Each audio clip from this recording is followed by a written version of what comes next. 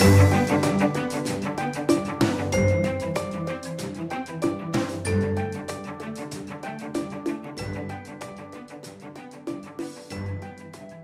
to the Harvard Center for International Development's Road to GEM 23 Climate and Development podcast. My name is Charles Hua, and I'm a senior at Harvard College and a CID student ambassador.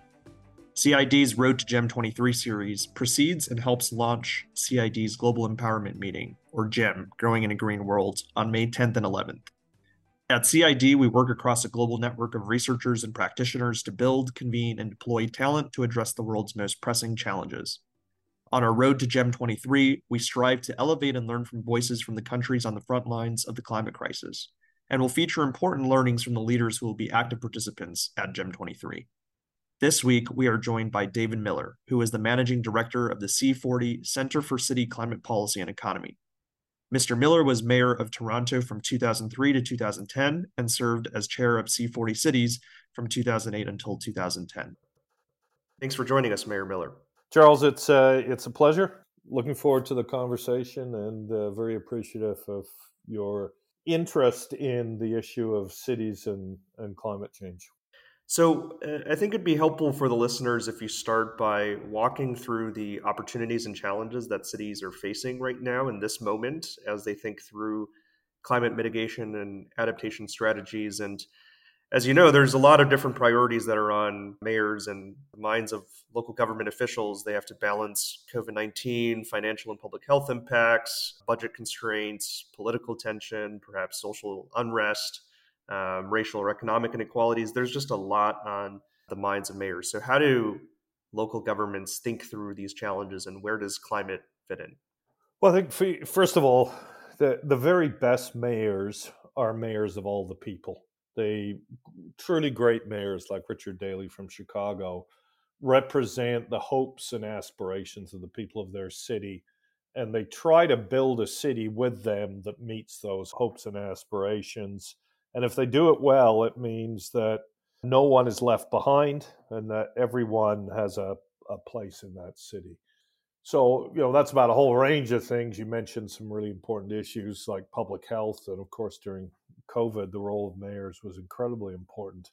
But climate isn't just an issue where cities are using the charismatic leadership of mayors to help the world avoid climate breakdown, which they are doing. It's an issue that cities must address, and there's no choice, like public health. As we talk, I'm in the city of Toronto today, and probably about 1,500 miles away, there are wildfires, and the smoke is here surrounding our city. And to me, it's symbolic of why cities got involved in climate in the first place. It's because we have to. Cities are seeing much more impact of extreme weather events, whether it's wildfires. Here we're only seeing the smoke in LA. The wildfires were essentially surrounding the cities only a couple of short years ago. Flooding, the impact of Hurricane Sandy in New York City. It took years for Queens to be rebuilt. Wall Street was pretty quick.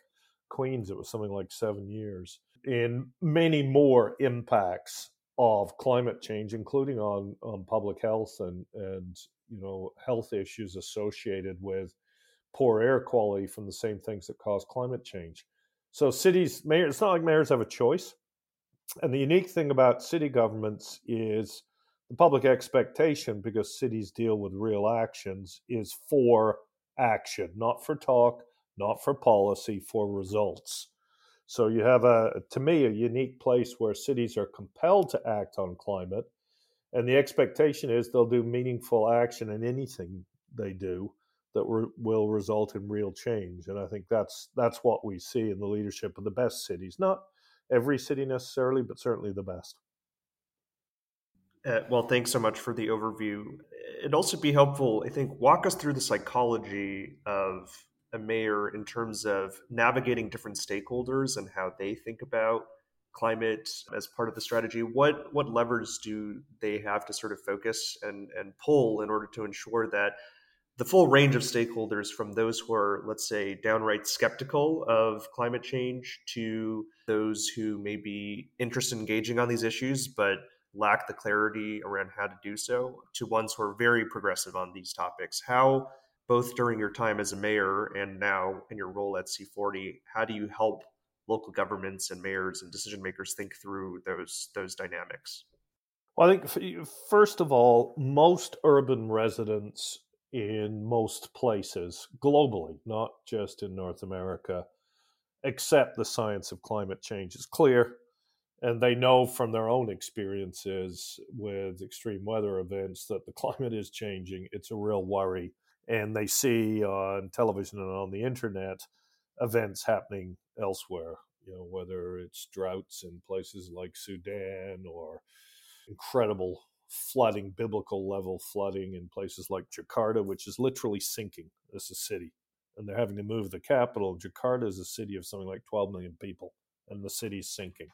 So most urban residents get it. And that matters because there are really two things, to answer your question, two broad things that cities can bring to bear on this issue. The first is that city governments structurally, sometimes by law, have really robust public engagement processes and really engage with people. And you certainly see it in a city like New York City or a city like Boston or a city like San Francisco, where people, when they disagree with things, they're out in the streets and in the newspapers and commenting. And cities over time have developed a way to work with their residents. So when people are speaking up about climate change, they expect their city government to act. And from the perspective of a mayor, that's a good thing because you can mobilize people in support of good policies, good programs, and good actions. And the second thing that city governments have going for them is because most of the world's greenhouse gases are actually attributed to cities and the activities needed to sustain them, 70 to 75%, they can actually be very impactful. And most of the cities, certainly in North America and in most places in the world, have similar ability to influence the places where there are significant greenhouse gases being emitted. And that is how we heat, cool, and build buildings and where we build them, the kind of cities we build. Are they spread out and sprawling, or are they dense? Our transportation systems and networks, which obviously relate to the previous point, but are we building clean transportation systems? Are we ensuring that people can walk and cycle and take public transit instead of have to drive? How we manage waste, particularly if food waste is composted so that the methane which it creates doesn't simply escape to the air but is captured. That's extremely important. And how we generate electricity, which isn't always a direct power in cities, but at a minimum, they have a significant indirect influence. And some cities like Los Angeles actually generate electricity. It can help move the grid from being dirty to clean, which Los Angeles has done.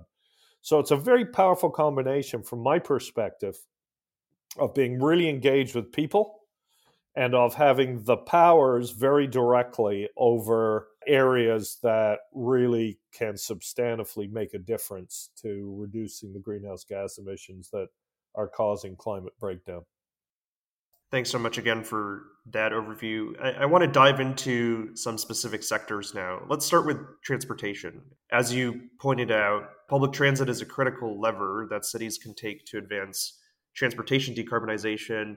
In many communities, particularly in the US as well as other developed cities, it hasn't received as much attention, let's say, as electric vehicles as a transport decarbonization solution. I'm curious, perhaps, why you view that to be the case and what can be done at the city and local level to elevate the importance of public transit in addition to robust walking and cycling infrastructure.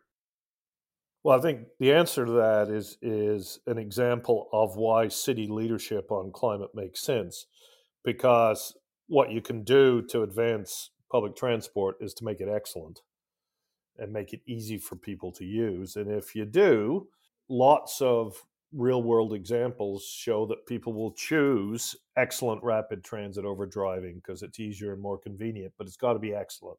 can't be mediocre, but it certainly can't be bad. And ideally, it's rail-based and clean. And why that shows that climate action by cities makes sense is because that's also what you want to do to build a really good, livable city that's successful economically and socially.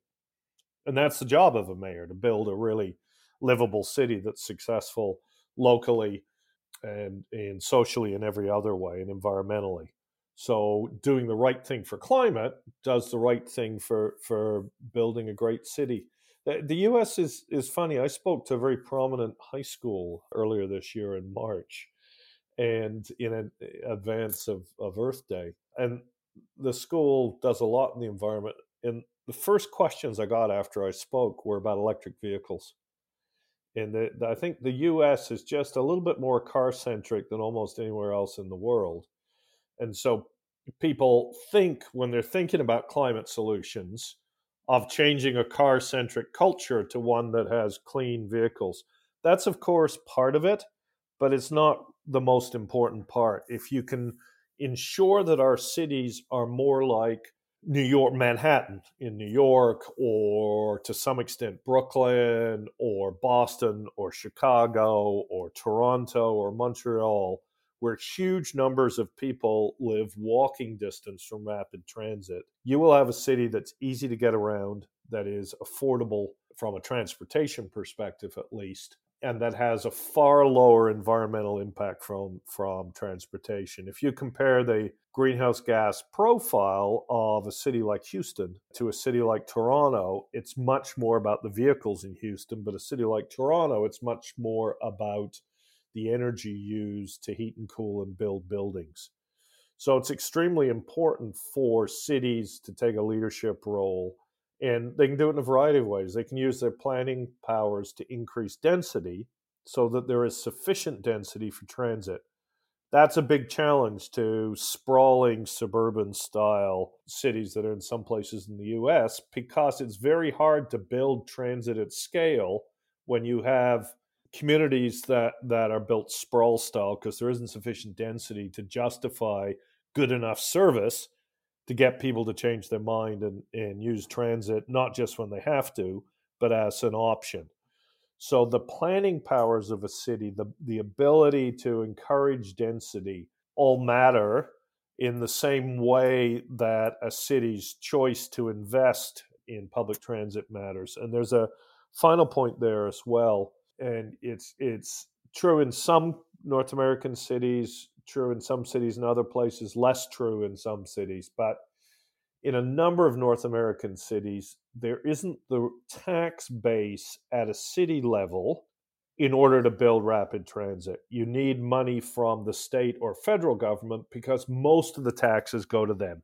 So in Toronto's example, Toronto gets about 7 cents of every tax dollar people pay, predominantly through property taxes. All of the sales tax revenue and income tax revenue goes to the provincial and national government. And that money is what's needed to build transit. So in addition to the other leadership issues of the city government and the mayor in particular has to be very shrewd about how they're able to create transit plans that are then capable of support by state and federal governments. And if they do it in a smart way and an effective way, then you can see cities truly build density around rapid transit. And you can see this in some US cities where there are modal switches to rail-based rapid transit or to clean electric buses from cars, because the cities have begun to build the density, build the transit, encourage people to ride. And if you have a good system, people pretty quickly discover that it's much easier to use transit for many tasks than it is to drive. And you don't need people to switch completely. You just need them to switch some of the time, and you've made a massive difference. That makes sense. And you bring up buildings. So I'd love to talk a bit more about that in terms of, there's general thesis that to decarbonize the building sector, we need to electrify everything, advance energy efficiency measures, and make sure that the power that's generated to power our homes and buildings is renewable. I'd be curious to hear you walk through some of the challenges and issues that you're seeing that are on cities' minds as they think about decarbonizing the building stock? First of all, the challenges are practical, not technical, and practical or political, not technical. And I think that's important for people to realize. Technically, we can get on a path to do what we need to do, which is to basically have emissions by 2030 in the US and Canada more because we've created more of the emissions. That's technically feasible today. We don't need to invent new things. To get to net zero by 2050, yes, it would be helpful if we invent some new technologies. But to dramatically lower emissions today, there aren't really technical obstacles. For example, certainly in the US, most commercial buildings, apartment buildings, and a lot of single family homes are heated and cooled by gas, which we call natural gas. It isn't really natural, it's a fossil fuel. It would actually be better to call it fossil gas. C40's recently done a study that shows if you include the leaks in pipelines to deliver the gas in the first place, gas is more or less as polluting from a climate perspective as coal. So gas is as dirty as coal, but we have this image that it's somehow better. Well, it isn't. So it's one of the reasons why the building sector matters so much. We need to get gas out of the buildings. Full electrification would be terrific. Minimizing the use of gas everywhere we could is really significant and important. And there are pretty significant initiatives happening in a range of cities globally and certainly in North America. So I can point to some examples. So when Mike Bloomberg was mayor of New York, on commercial buildings, large commercial buildings, which were the biggest climate polluters, so that's why he started with them, he had landlords post their energy consumption. Sounds simple, and it is. It was transformative because in the best buildings, the tenants said, wait a minute, I'm paying for this really inefficient building. You, the landlord, if you want me to stay as a tenant, you got to deliver a more efficient building. And we saw in the best buildings in New York a huge revolution of energy efficiency. The Empire State Building, for example, did 2 complete energy retrofits, each one, I believe, over $100 million invested to dramatically lower the amount of energy used to heat and cool the building.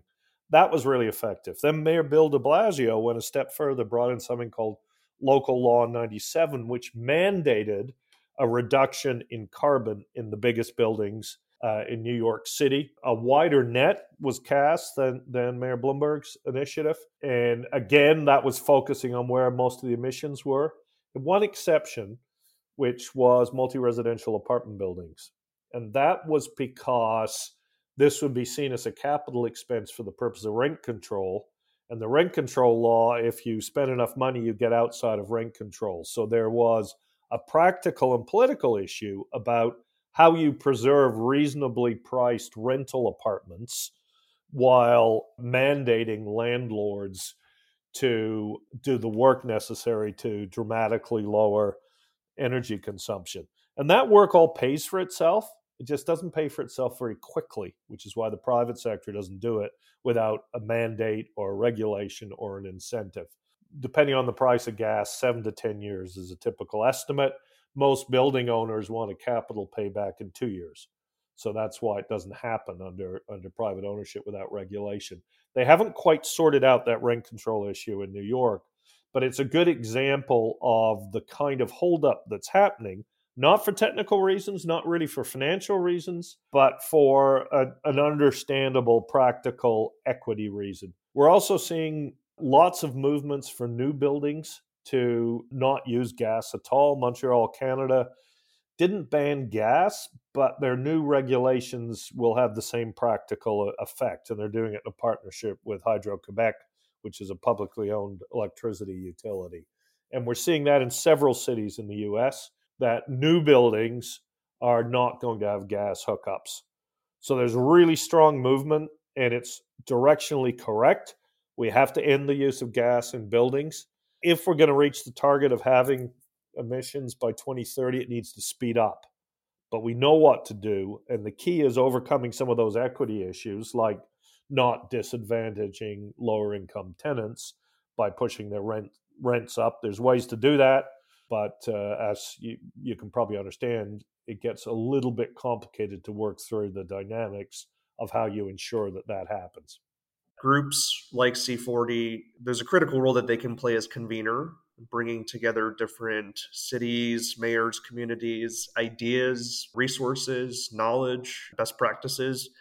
How do we continue to build out that infrastructure where these smart ideas can be tested, piloted, developed, implemented, and scaled? And if you were still the mayor of a large city like Toronto today, what would excite you most about the opportunities in the climate space, broadly speaking, that you would be interested in tackling? Well, what would really excite me, I'll answer your second question first. What would really excite me about this moment is that cities' actions on climate have now been validated globally and recognized by the United Nations and everywhere else as impactful and real. And when I was mayor, we were a forerunner in this movement, and you had to not just act; you always had to make the case that city actions mattered, and it's conclusively shown now. And that's very exciting from the perspective of a mayor, because mayors want to make real change on behalf of their residents. They don't just want to be a talking shop. They want to make a difference. And you can make a difference by building great cities that are a great place to live for everybody, because you're addressing the quality of the buildings, the quality of the transport, the quality of the walking and cycling, the tree planting, the food programs in city childcare centers and senior homes. We haven't had a chance to talk about that, but that matters. The quality of your waste management, all of these things and much, much more, the green space, the walkability and livability, the density, are all about building a great city, but they're all also about addressing the climate. And I think it's a really exciting moment to be in for mayors today, where their actions are recognized, where there's a huge constituency of support. People want them to succeed. People are thirsty for action. And the real challenge is making sure when there are complicated paths to doing it, like where you're trying to do energy retrofits in buildings that have rent control, the real challenge is a practical one of finding a solution that brings people together. And that, in general, is the art of politics.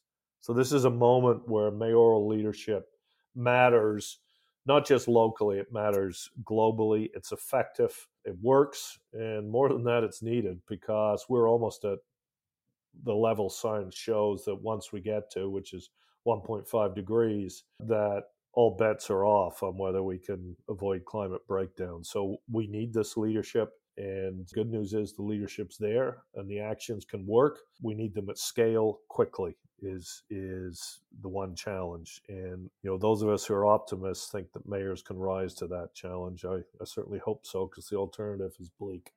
Well, thanks so much for taking the time, Mayor Miller. I really appreciate your insights and your leadership. It's a real pleasure, and thanks, Charles, and good luck. You can find more information about C40 Cities at c40.org, and you can follow them on Twitter at C40 Cities. Thanks again to Mayor Miller for taking the time to talk with us today. You can learn more about the Center for International Development's research, upcoming events, and how to join the GEM 23 virtually at cid.harvard.edu. Thanks for listening, and we'll see you back soon.